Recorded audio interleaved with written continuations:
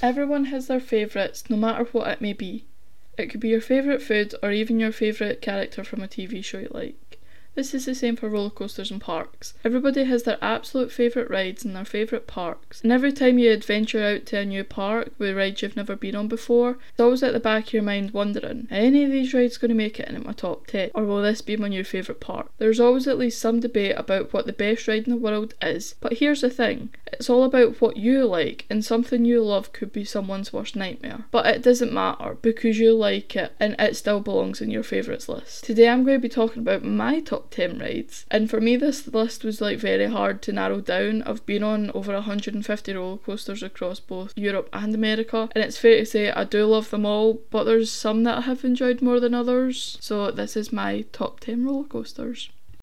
Starting off the top 10 rides list at number 10 is the big one at Blackpool Pleasure Beach. Now, some may be confused by this when they see the rest of this list, but the big one really does hold a special place in my heart. I've been going to PB for years, and the big one was the first coaster of its scale and size that I'd went on, and it was the one that really kickstarted my love for coasters. The big one is an Arrow hypercoaster that was built in the coaster year of 1994 and standing at 235 foot tall.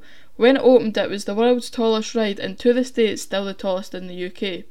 Hitting a top speed of 74 miles per hour, the out and back layout measures nearly a mile long, and the big one is another one of Arrow's masterpieces. Some may say that the big one isn't even considered the best in the UK, but for me it's the legacy behind the ride and also behind the manufacturer. Arrow have been behind some of the theme park industry's defining moments. They broke down the barriers that made the way for the rides we have today. Coming in at number 9 is Mako at SeaWorld Orlando. Mako is a B&M Hyper standing at an impressive 200 foot tall. Mako was my first experience of a B&M Hyper, and I was shocked at the amount of airtime this thing gave you. I felt like I'd spent most of my seat out the ride. Mako has the B&M clamshell restraints, and this lap restraint changed my opinion on this type of restraint. I'm somebody who's always preferred the over-the-shoulder restraints, as I feel like it's like a bit of adrenaline before the ride starts. As you're pulling it down, you know what's about to happen. But with these clamshell restraints, I never experienced what it was like to have these on a coaster of this scale. And just the restraint, no seatbelt, no nothing else added, and the amount of airtime it allowed you to experience was unbelievable. I hadn't really experienced this feeling of freedom on a roller coaster before. And my favourite way to get the maximum airtime, this is a tip for you, is to have your arms up in the air but also your legs up as well, and you generally spend most of the time out your seat. It's probably one of the most fun ways to experience the B&M Hypers or their Gigas, whatever it may be. It's just so fun to spend most of the ride out your seat. Coming in at number 8 is Kumba at Busch Gardens Tampa. Kumba is a steel sit-down roller coaster built by B&M, and at its time of opening in 1995, Kumba set the industry standards. It had the record for the most inversions on a roller coaster and the tallest vertical loop. Kumba is again a classic you can't miss. The layout is great, and that vertical loop that goes over the lift hill is still a fantastic element. Even still to this day, Kumba never disappoints. It offers a great experience. Even though now it won't have the most inversions or the tallest vertical loop, it still packs a punch. When I get to Busch Gardens, I'll always make sure to get a few rides in on Kumba. Coming in at number 7 is Accelerator at Knott's Berry Farm. Do you fancy going from 0 to 82 miles per hour in 2.3 seconds? Well, that's exactly what Accelerator does. Accelerator is an Intamin launch coaster and is only one of 4 built in the US. Everybody seems to love this launch system, and it really makes me scratch my head that it's been 11 years since Intamin last built one of their launch coasters. Hearing those metal plates drop to the earth, there is nothing more exciting than knowing that it's going to be instant speed rather than that long lift hill. The force you feel from that launch is unforgettable. Being pinned back in your seat, flying down the launch, then going over that top hat. It is such a special coaster. Coming in at number 6 is Tatsu at Six Flags Magic Mountain. Tatsu is a steel flying coaster and it is the tallest and the fastest flying coaster in the world. The cars allow riders to ride in a face-down position for the ultimate flying experience. The strong layout is what helps set Tatsu apart from other flyers I've been on. Tatsu also sits high above the ground, making that feeling of flying more realistic. This is one forceful ride. The dive loop on Tatsu is insane and unlike anything else I've experienced. The experience of flying feels surreal, and this model definitely is one of my favourites. The adrenaline you feel when the seat puts you in that flying position is unreal. It really makes your dreams of flying come true. Coming in at number 5 is Montu at Busch Gardens. This is the best B&M invert I've ever been on, and the theming is absolutely stunning. Montu was the first inverted roller coaster to feature 7 inversions and was the first to feature an Immelmann loop. Montu is arguably one of the best B&M inverts out there. It is such a strong layout with all those near miss moments and has fantastic elements as well. And the fact that Montu is such an enjoyable ride that I could re-ride over and over. And despite it opening in 1996, it is still a fantastic ride and will continue to be for many years to come. Coming in at number 4 is Montezuma's Revenge at Knott's Berry Farm, a Schwarzkopf launch shuttle looper that opened in 1978. It was the first live launched roller coaster in the world, and it is the oldest shuttle loop roller coaster still in its original location.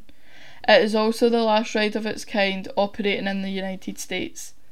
Unlike many other looping coasters, Montezuma's Revenge uses conventional lap bars to hold the riders in the seats instead of the modern over-the-shoulder restraints. It is another classic that I'm happy to have on my credit list. The loop has cool close contact moments with another ride. You can feel the force of that power-cabled launch, and that it makes an awesome sound as well. The launch system is so rare now, it was a real pleasure to get the chance to ride one of these models. For me, it can't be a classic. They are the rides that built the foundations for the roller coasters that we have today, and it is a ride that I could happily re-ride over and over.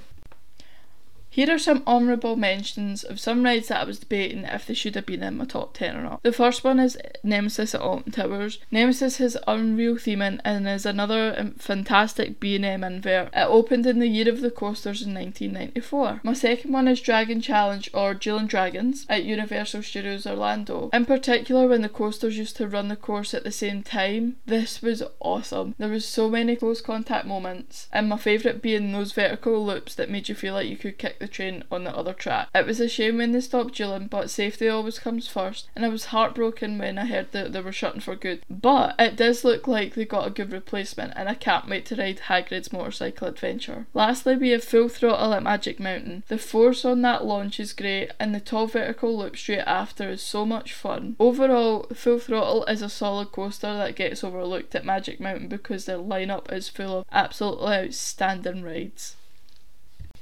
Coming in at number 2 is X2 at Six Flags Magic Mountain. X2 was Aerodynamics' last project before they became defunct, and boy did they create pure insanity. X2 was the world's first 4th dimensional coaster. Yep, you did hear me right, a 4D coaster. X2 is a unique prototype in which the seats can rotate forward or backwards 360 degrees in a controlled spin. This is achieved by having 4 rails on the track, 2 that control the spin of the seats, and they move up and down relevant to the main track. The seats spin using a rack and pinion gear mechanism. Although X only has 2 inversions, the flipping of the train makes it feel like a lot more than just 2. X2 is full on insanity. It flips you in every different direction and you lose sense of where you are. 1 minute you're facing forwards, to the next you're going backwards, head facing the ground, round an inversion. I loved that feeling of insanity and the feeling that there was absolutely no control, when in fact it is all like a controlled spin. I will always say that X2 is definitely not one for the weak stomachs, but it's such a unique and cool coaster.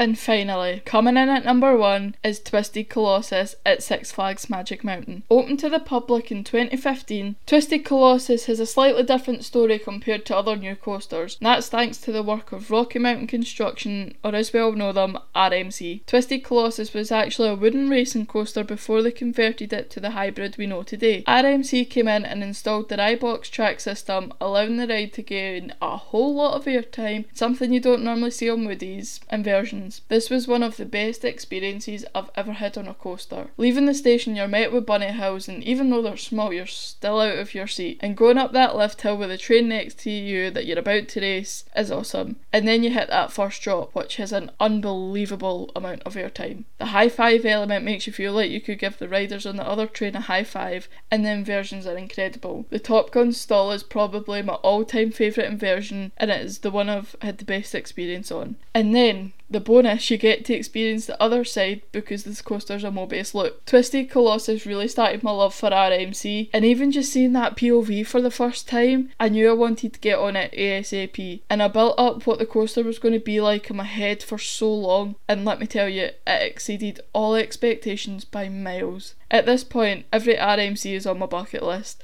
and the one I want to get on the most is definitely Steel Vengeance at Cedar Point, but RMC reminds me so much of Arrow. They aren't afraid to change the game and bring back a once popular ride in wooden roller coasters, but add on that modern touch of steel to them. It really does create the perfect coaster in my opinion, and I think RMC are one of the companies that I want the chance to experience every single ride they've done. They aren't going away anytime soon, and RMC are going to be the coaster kings for a while to come, and it's only going to get better and better. What a time to be a coaster enthusiast. Well, there it is. That is my top 10 coasters. Thank you for listening, and I hope to see you next time on the Coaster Corner.